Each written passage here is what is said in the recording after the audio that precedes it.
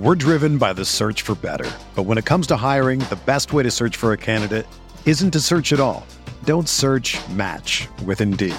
Indeed is your matching and hiring platform with over 350 million global monthly visitors, according to Indeed data, and a matching engine that helps you find quality candidates fast. Ditch the busy work. Use Indeed for scheduling, screening, and messaging so you can connect with candidates faster. Leveraging over 140 million qualifications and preferences every day, Indeed's matching engine is constantly learning from your preferences, so the more you use Indeed, the better it gets. Join more than 3.5 million businesses worldwide that use Indeed to hire great talent fast. And listeners of this show will get a $75 sponsored job credit to get your jobs more visibility at Indeed.com/Blue Wire. Just go to Indeed.com/Blue Wire right now and support our show by saying that you heard about Indeed on this podcast. That's Indeed.com/Blue Wire.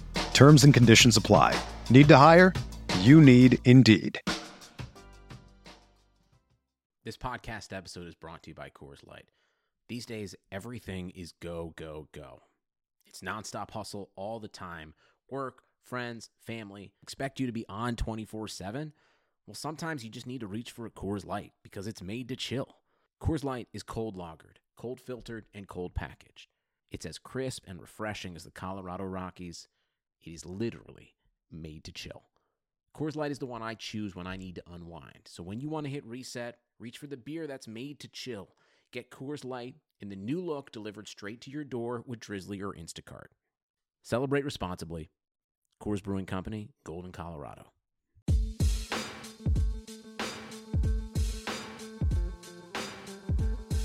What's going on, everybody? Welcome back to Candlestick Chronicles. My name's Chris Biederman. I cover the 49ers for the Sacramento Bee, and I'm joined, as always, by Kyle Madsen of Niners Wire on the USA Today Sports Media Group.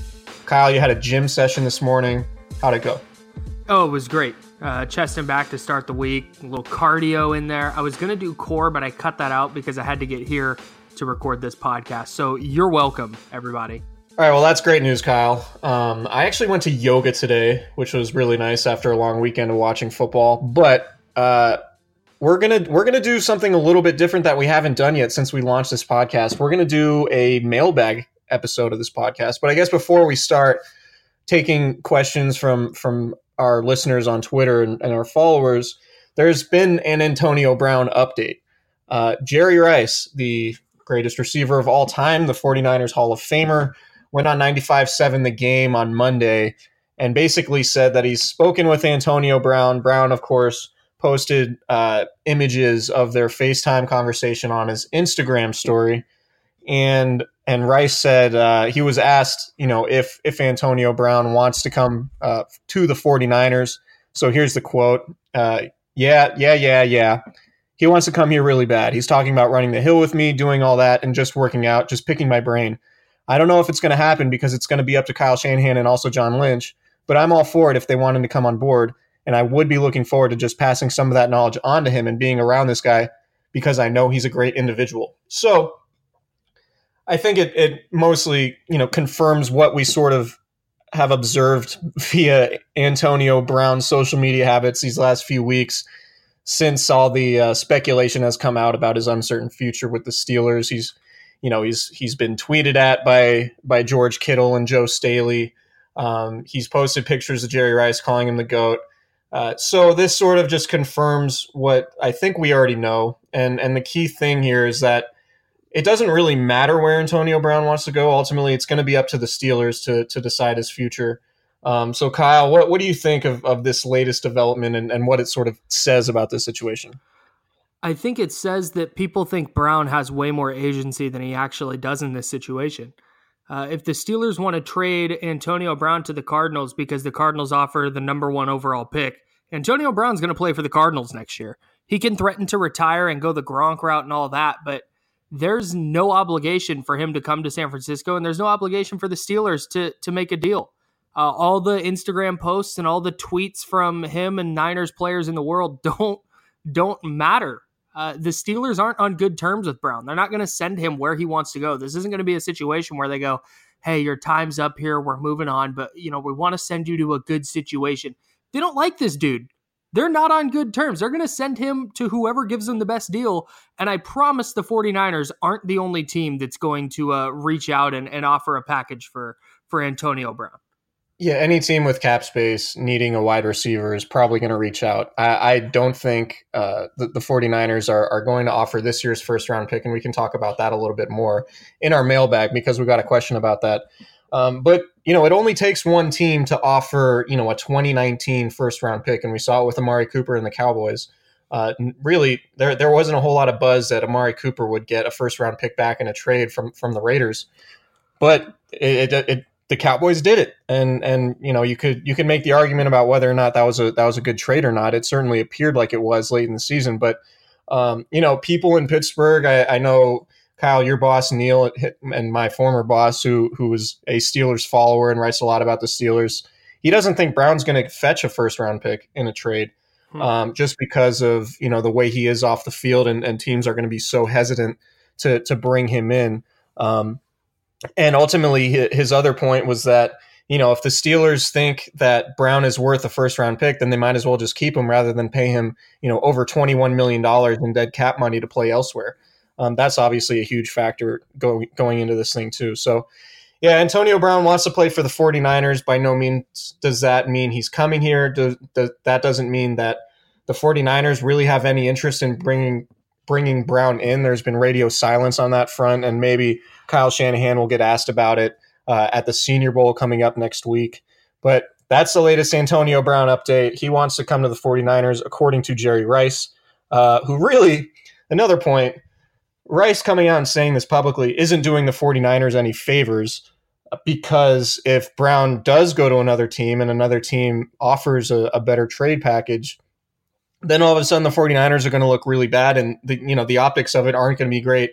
And there are going to be fans who are going to be upset that Brown isn't playing for the 49ers. So, some of this stuff from the 49ers perspective, I would imagine they would prefer this is just left unsaid.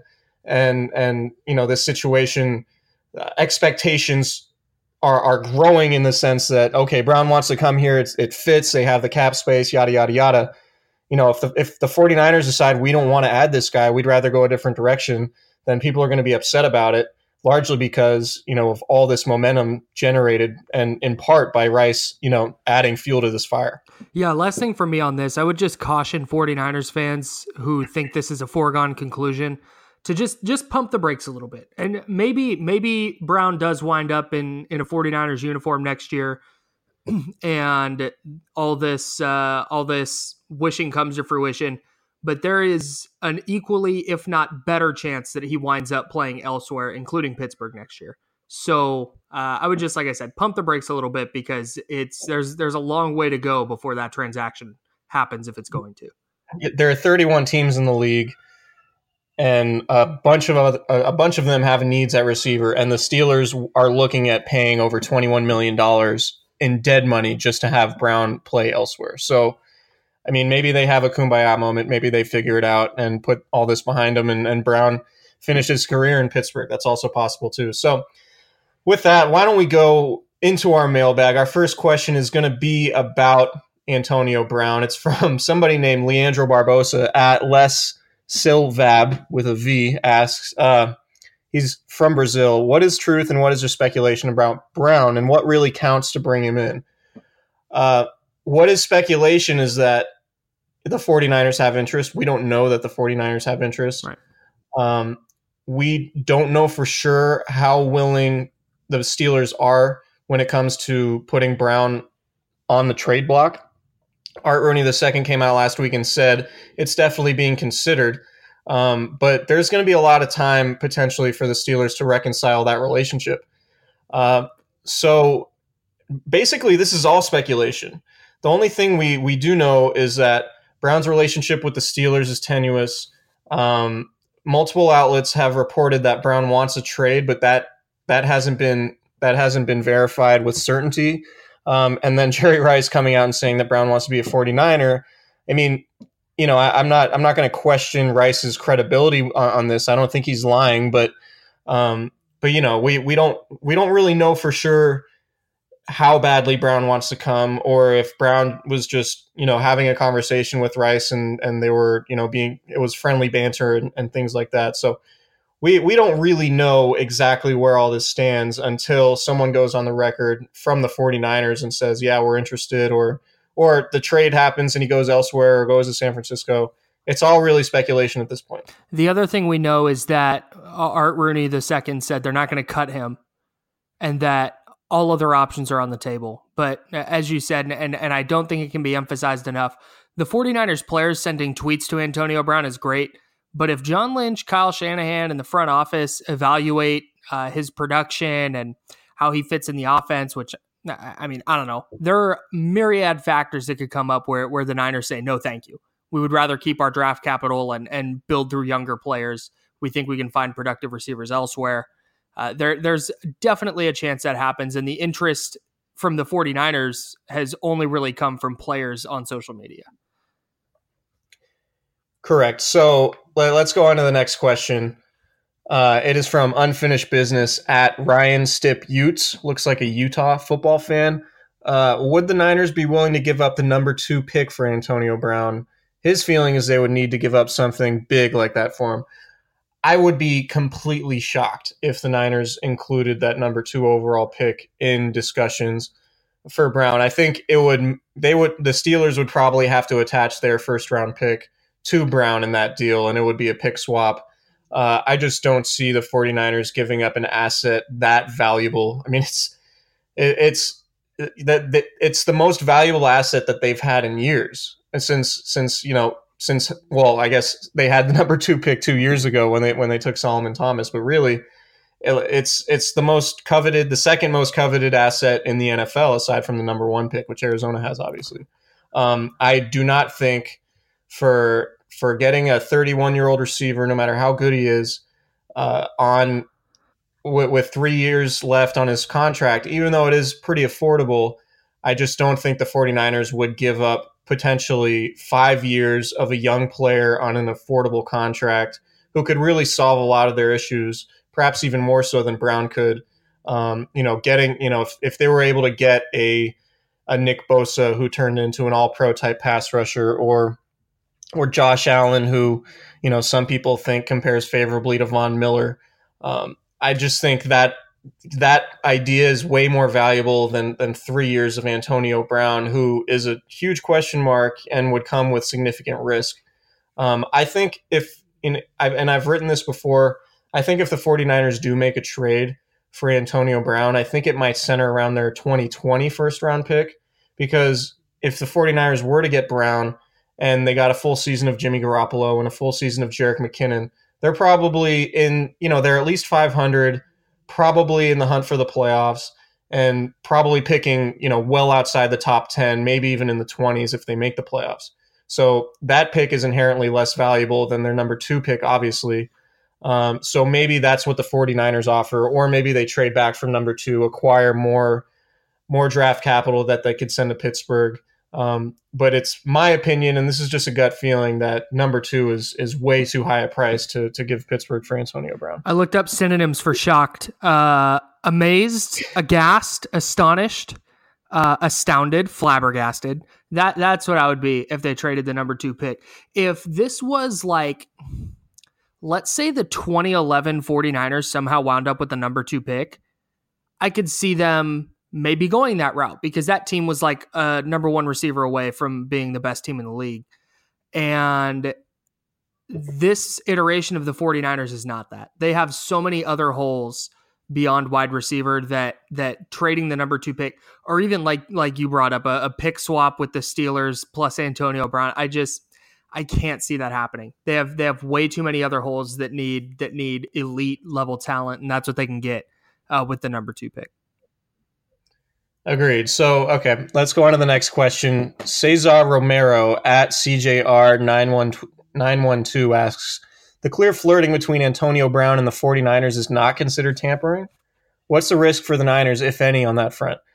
So tampering, I went through the collective bargaining agreement. I skimmed through it. If there were members of the 49ers front office back channeling to Antonio Brown and talking about, we could restructure your contract and this is how much we could give you, and negotiating financials, that would be tampering. So George Kittle, saying sup in a tweet to Antonio Brown is not tampering. Neither is Joe Staley tweeting a hand waving emoji to Brown. There's no risk for the 49ers on that front. That's not tampering at all. The only tampering that the 49ers could get in trouble in this case if they were doing it, which we have no evidence to say that they are, but if they were back channeling to Brown and his representatives and talking about, if Brown wanted to restructure his contract, or if there are other of those sort of pitches being made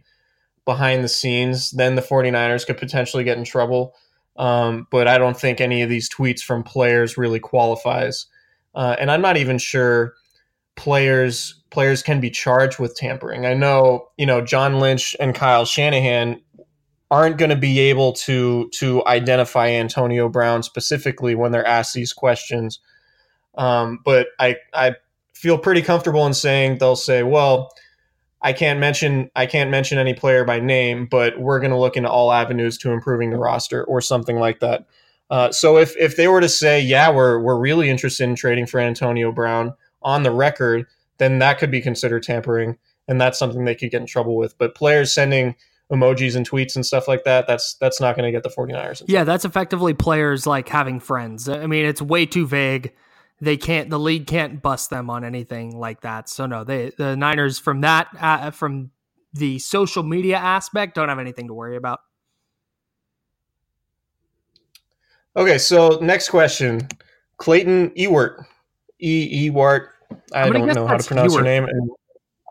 Ewart? I really apologize. It's at Clayton, Ewart. If Bosa goes number 1 overall, can the 49ers pass on Keenan Williams, or is Josh Allen a better tool than Williams? Man, how angry would 49ers fans be if the Niners drafted another defensive tackle in the Let me top look 10? up synonyms for angry. Hang on. Dude, their 49er fans, I think, would melt down pretty badly. Just especially because of the way some of those picks kind of have panned out. Eric Armstead's been okay. Solomon Thomas has been pretty underwhelming as the number 3 overall pick. Unless Quinnen Williams is going to be Aaron Donald 2.0, there would never be any justifying that pick. So I can't rule it out completely, because there's a reasonable chance that if the team just decides to stick to its board and take the best player available, that Keenan Williams is that guy. But I think it would have to happen with Eric Armstead not being brought back on his 5th-year option, paying him over $9 million. Or if the team decides that they don't want to pay DeForest Buckner a huge amount of money on his second contract, and which could be upwards of $20 million a season, depending on when he signs and how productive he is next year. So there's a scenario where taking Keenan Williams makes sense, and he looks like he'll be a really good player. But if the 49ers plan on signing DeForest Buckner long term and bringing back Eric Armstead, it really doesn't make much sense at all. And Keenan Williams is a 3 technique, which is the same position DeForest Buckner plays. And I don't know if he could be a nose tackle, which is the other defensive tackle position, nor do I think it's smart to draft a nose tackle with the 2nd overall pick. It's just not a position that plays a ton of snaps. But I do think, you saw it with the Rams. Aaron Donald and Ndamukong Suh is a really good combination. But the Rams got Suh in free agency. They didn't get Suh, with a top 5 draft pick. So I think Josh Allen would be a really good pick for the 49ers. He sort of exemplifies everything they need off the edge, just in terms of athleticism and really speed. They just need somebody who could win with elite speed on the outside. And even if he isn't getting gaudy sack numbers, somebody who can push the quarterback up into the interior where, Solomon Thomas or DeForest Buckner could presumably clean up more sacks. I tweeted this out. There was an interesting stat. I want to say it was from the NFL's research department that said Dee Ford, the Chiefs defensive end, who's also slated for free agency, but probably not going to hit the open market because they're going to give him the franchise tag most likely. He played a role in 11 of the Chiefs' defensive takeaways. So either by pressuring the quarterback or forcing a fumble, or forcing the quarterback to throw an interception, he was credited with being part of 11 turnovers this season. The 49ers had 7 takeaways on the year, which is a record for the fewest in NFL history. So that just sort of goes to show, if they would have had D Ford doing what he did with the Chiefs, they could have doubled up their turnover margin, or their takeaway number, I should say. And who knows, what type of effect that has on the entire team. I'm sure they would have had more than 4 wins.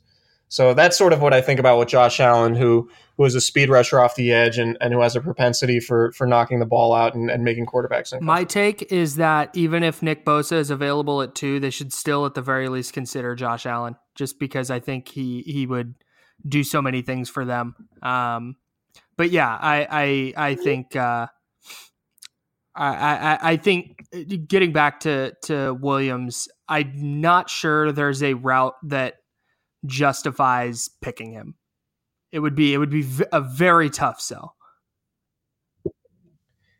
Yeah, and I was I was at the national championship game. I was on the field and saw Keenan Williams during warmups, and he's a big guy, but he's not DeForest Buckner, and he doesn't seem like a physically imposing player, someone you could count on to really just be a neither's franchise-altering force in the middle of your defense. I think just with the fact the 49ers already have that player in DeForest Buckner, it just doesn't really seem like it makes much sense, even though I am usually a strong proponent of just taking the best guy on your board. And maybe, if another team really wants Williams number 2, maybe that leads to the 49ers moving back. All right, let's move on to this next question from Kieran Ballur, I believe is the name, at K Blizzard. Asks, how do you think Nick Foles and possibly Joe Flacco's availability will impact the trade market for a quarterback in the draft? That's a good question. That is a good question. So if we're going to run down quarterback needy teams this offseason, we have to look at Denver, Miami, the New York Giants, the Jacksonville Jaguars. And are there any others? I don't think, at least not immediately, I don't think. Okay, so let's go through. So that's 4 teams. The Giants pick 6, the Jaguars pick 7, the Dolphins pick 13. Does Washington might need a quarterback with Alex Smith being hurt? That's a good one. So maybe that's 5. And depending on what happens with the Raiders, maybe that's 6 if they decide that they want to move on from Derek Carr. So when I look at Joe Flacco, I don't really think adding Joe Flacco would preclude one of these teams from using their draft pick on a quarterback. I think, maybe if the Jaguars think they can just rely on the running game and their defense, similar to like they have under Blake Bortles, they could just have Flacco sort of work with play action, and because he's so good at throwing deep passes when he actually is being aggressive and throwing those passes and not just checking down every snap, maybe the Jags think Flacco fits.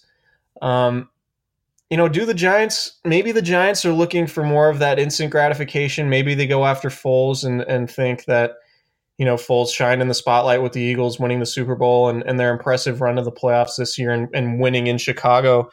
Maybe the Giants are the team that likes Nick Foles. I'm not entirely sure.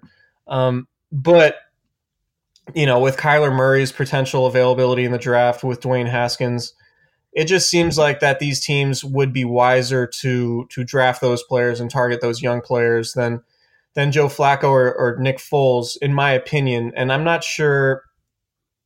I just don't. If one of these guys wants one of these quarterbacks, I don't think. I think they're more likely to, if they need a quarterback, they're more likely to try trading up with the 49ers and settling on Joe Flacco or Nick Foles and saying, all right, we're all set.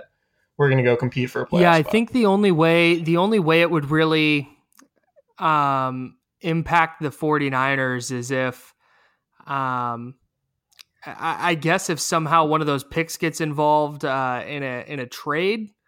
But no, I'm with you. Foles is 29, so conceivably, a team like the Jaguars might go, yeah, let's take a flyer on this guy. You don't have to pay him elite quarterback money, and they'll see what they can do with him.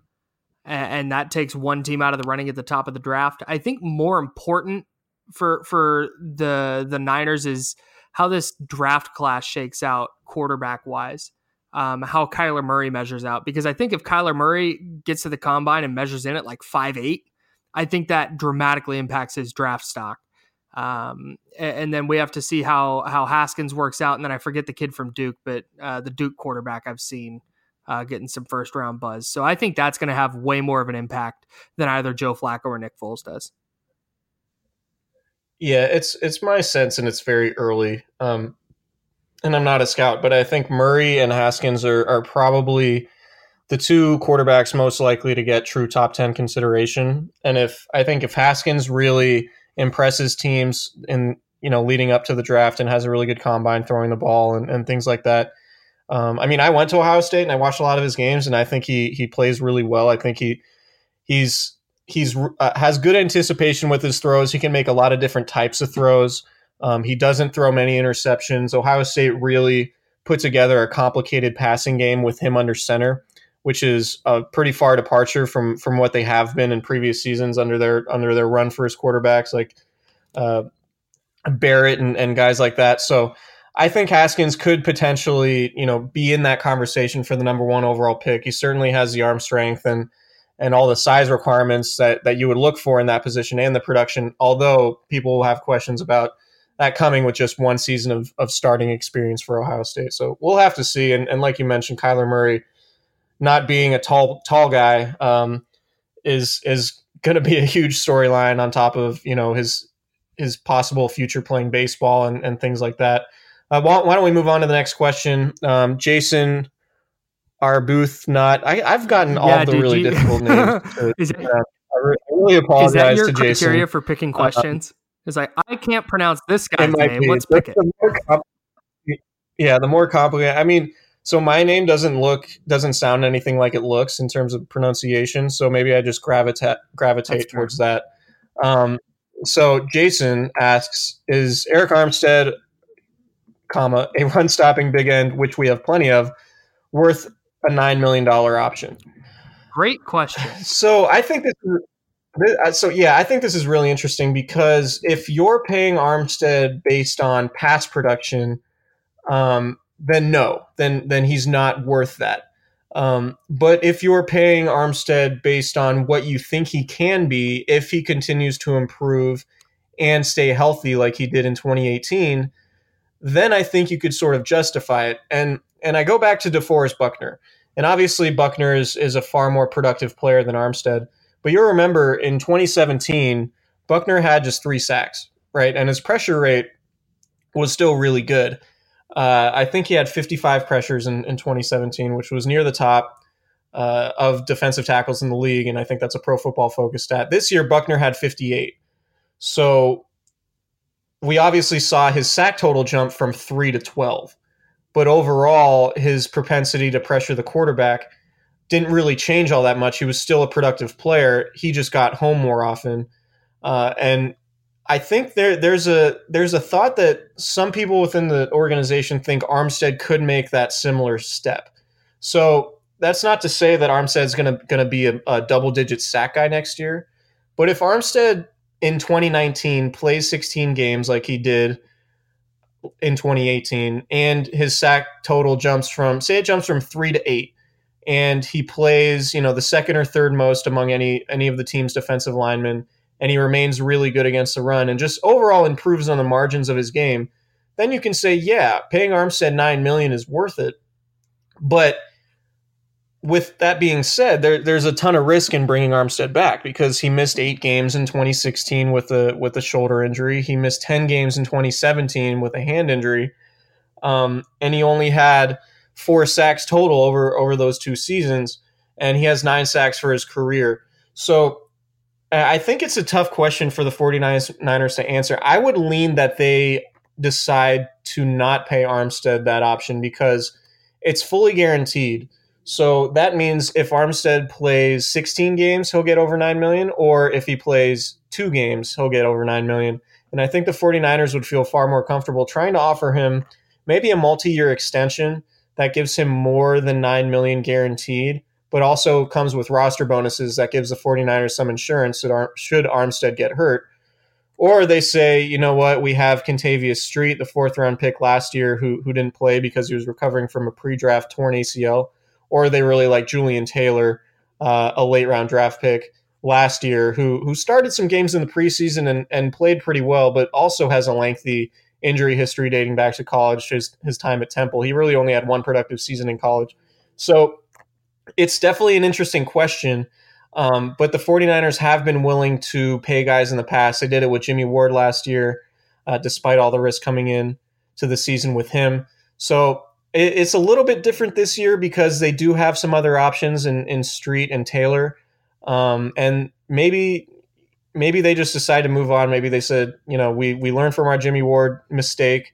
We don't want to take a risk with a player like that again. Or maybe they say this is a guy we think can have double-digit sacks next year and still be really good against the run.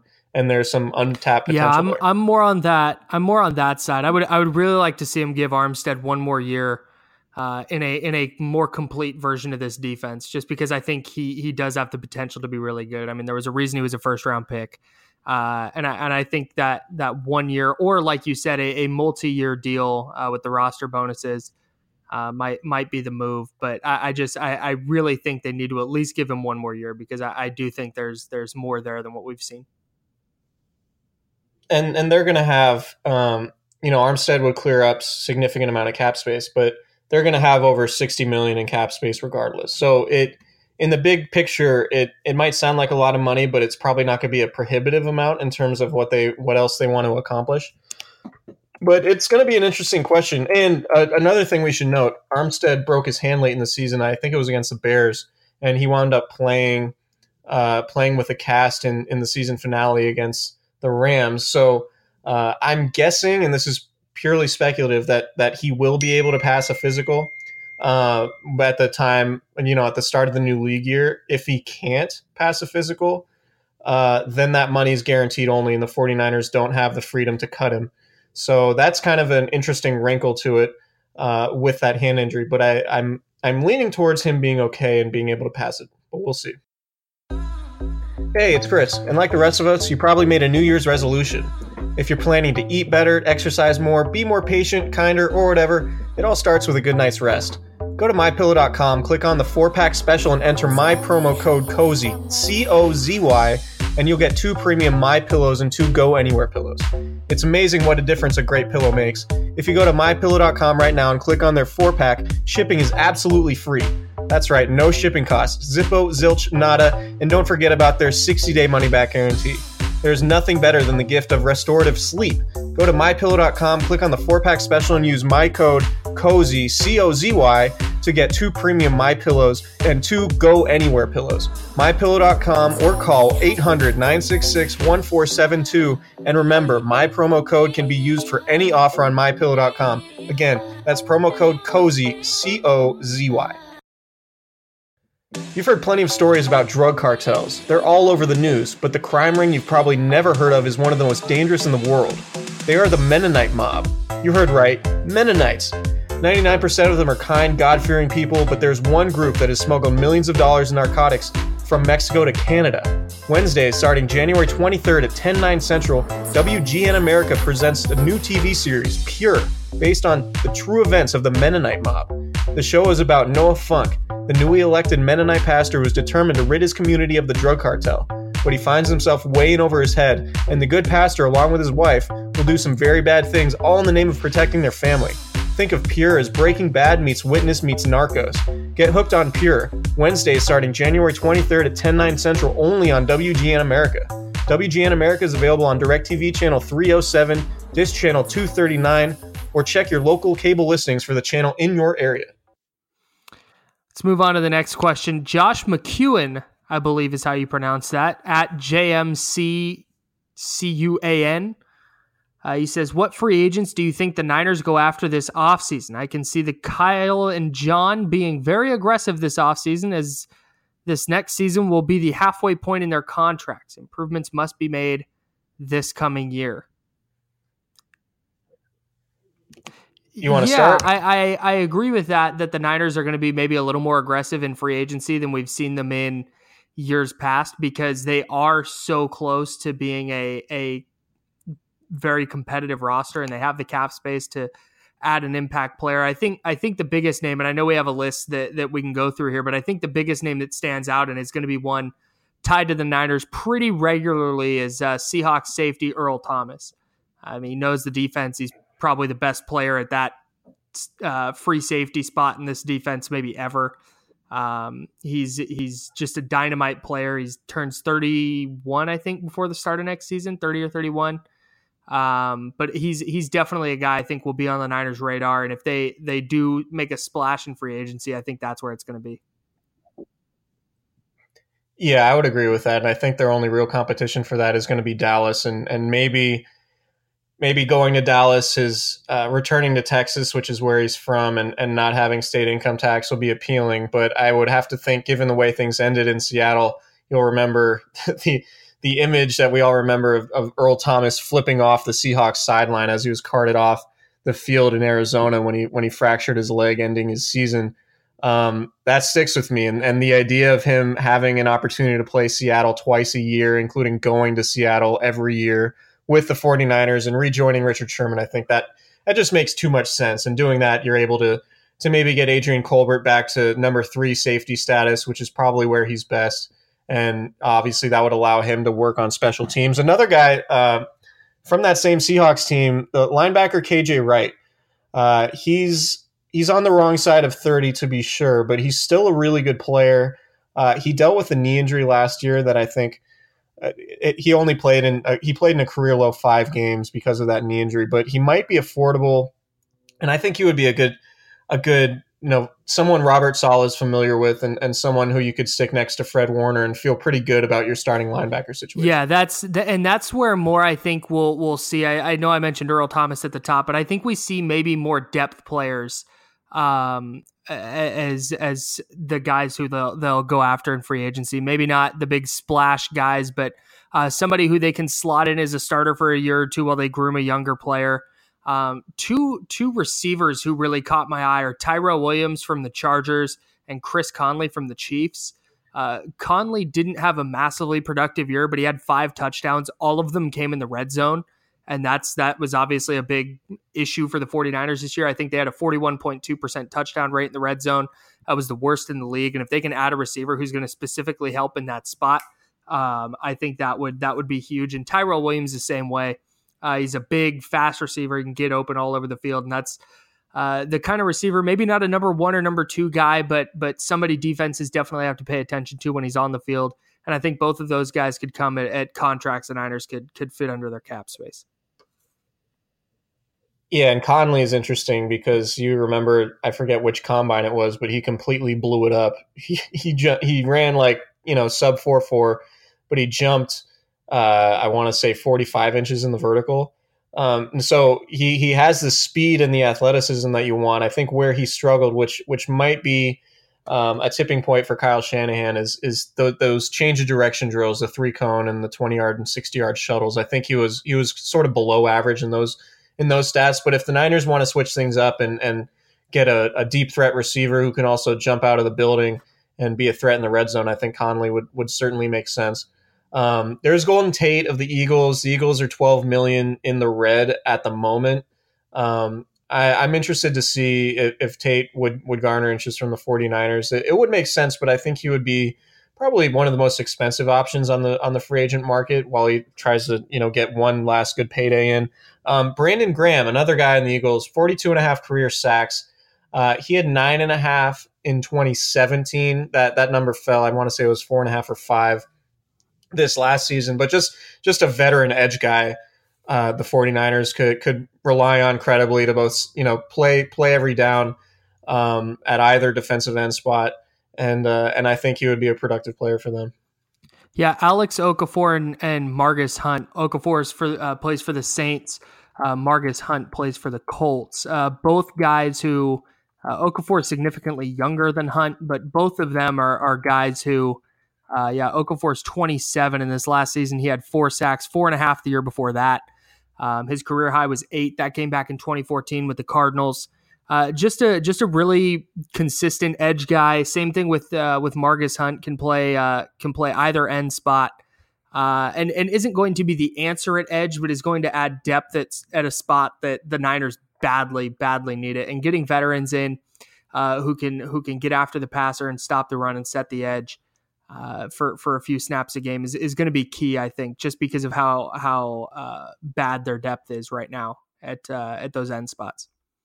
And I think one guy that maybe could cost a little bit more, but is entering sort of the prime of his career and maybe wasn't as productive with Minnesota as they thought he would have been when they made him the 9th overall pick in 2014 is Anthony Barr. I think he would be a good Sam linebacker in base situations and a edge rusher in throwing downs. And he only had 3 sacks last year and a sack the year before that. He has 13.5 over his 5 seasons in Minnesota, and he could be on his way out. But just a player that not a guy you like bank on to completely change the complexion of your front seven and solve all of your issues, particularly with the pass rush.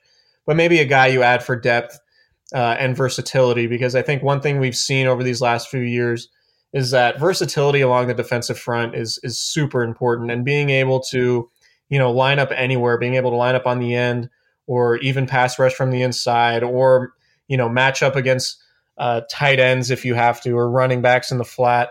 It's really important to be able to be scheme versatile. And I think Barr could be one of those players with sort of untapped potential. And the 49ers might look at him. He's going to turn 27 in March as a guy that they could target and potentially upgrade the linebacking group. John Justice got another question in here at John Justice. What's the deal with Shanahan denying other teams the ability to interview his assistants, specifically Scangarello? How common is this in the NFL? Also, any update on Scangarello to Denver would be awesome. Hopefully he stays for at least next season. So as of when we started reporting this podcast, reports had come out of Denver, I think from Mike Cleese of News 9 there, said that Scangarello had been given permission to interview for their vacancy at offensive coordinator. And so generally how this stuff works is anything other than a head coaching job is considered a lateral move for assistants. So if you have a position coach and another team wants to hire that person or at least interview that person for a coordinator opening, you can deny it, but you can't deny somebody looking for someone interviewing for a head coaching position. So, I mean, if you're the 49ers and you like your coaching staff, then you can just deny other teams the chance to interview that coach for a coordinator job. And so generally, teams sign these coaches. Normally they're 2-year deals, I think. And so it could be that Scangarello, let's backtrack a little bit. Friday, there were reports coming out that the 49ers did not allow or give permission to the Broncos to interview Scangarello. And that changed apparently over the weekend, or he's going to interview with them early this week. So, I mean, if you're Kyle Shanahan and you really like your coaching staff and you have guys under contract, then you're under no obligation to let them interview elsewhere. And I could understand why Kyle Shanahan would want to keep Scangarello around as his quarterback's coach, because, Shanahan is the 49ers offensive coordinator. And Scangarello has been, arguably one of the most important coaches on the staff, just with how he's been able to get Jimmy Garoppolo up to speed so early in 2017, how he got Nick Mullins he helped Nick Mullins play pretty well here in 2018. So Shanahan could say, look, I have this guy under contract. I know it could be a nice promotion for him to become a coordinator elsewhere, but I do want to keep this guy around. But there's also the relationship aspect of it, and Shanahan might be really happy to let Scangarello go interview elsewhere and become an offensive coordinator, and then that allows Shanahan to get somebody else in there. And it's also a good look for Shanahan to, we talk about coaching trees a lot, right? Like if somebody from Shanahan's coaching tree with the 49ers goes on and turns into a productive offensive coordinator somewhere else, and then maybe becomes a head coach somewhere else, then obviously that reflects really well on Shanahan. So it's really a case-by-case decision. And Shanahan, it's ultimately up to him whether he wants to let these guys leave. And in some cases, I think, there are guys that he relies on a lot, and they're key components to his coaching staff. And he simply can say, we have this guy under contract. We don't want him to leave. We want him to remain because he's important to what we do. And so, but it's a balance. It's all about relationships, and how sort of Shanahan wants to maneuver that. But I think he looks at it now that Scangarello has permission, that maybe there's another coach he has in mind that could replace him and capably coach up the quarterback. Yeah, and Scangarello's done such a nice job the last couple of years, especially with Nick Mullins this year coming in as an undrafted free agent in his second year and playing as well as he did. I think that reflects really well on Scangarello. And the fact of the matter is, with the way the NFL is going, and you see all these staffers from the Rams staff being hired elsewhere or aiming to be hired elsewhere, if the 49ers had won 12 games last year, Scangarello probably would have gotten a call last year, multiple calls last year. And same goes for this year. This is going to start happening as the Niners start having more success, because that's just the way the NFL is headed. You get somebody as brilliant offensively as Kyle Shanahan, you're going to want as many connections to him as possible. And it wouldn't surprise me if Scangarello is not only an offensive coordinator very soon, but if he gets a crack at being a head coach, if he has any kind of success in that area. And if he doesn't get the Denver job, Kyle Shanahan, could always promote him, and he could get, a pay bump, and he could become the 49ers offensive coordinator by name. Although, I don't think Shanahan would give up play calling duties. I think that's one of the main reasons he's there, is to call plays. So there's precedent for that with Sean McVay, Matt LaFleur, who's now the head coach of the Green Bay Packers. He was the Titans offensive coordinator last year, but the year before that, he was the Rams offensive coordinator, but he didn't call plays. He was an offensive coordinator in title. The reason he made that move to become the Titans OC was so he could call plays. So that bump up in title would be a nice bump in pay for Scangarello, but like you said, I don't think that would come with play calling duties, and he could still move on from San Francisco for a better opportunity if that arises. Yeah, and it's also something worth bringing up. The 49ers denied the Packers, Browns, and Vikings the chance to interview Mike LaFleur, who's their wide receivers coach. And obviously the brother of new Packers coach, Matt LaFleur. So he's an integral part of Shanahan's offensive staff, just in terms of game planning and coaching up the receivers. And the 49ers also rejected interview requests from Mike McDaniel, who's the running game coordinator and running backs coach.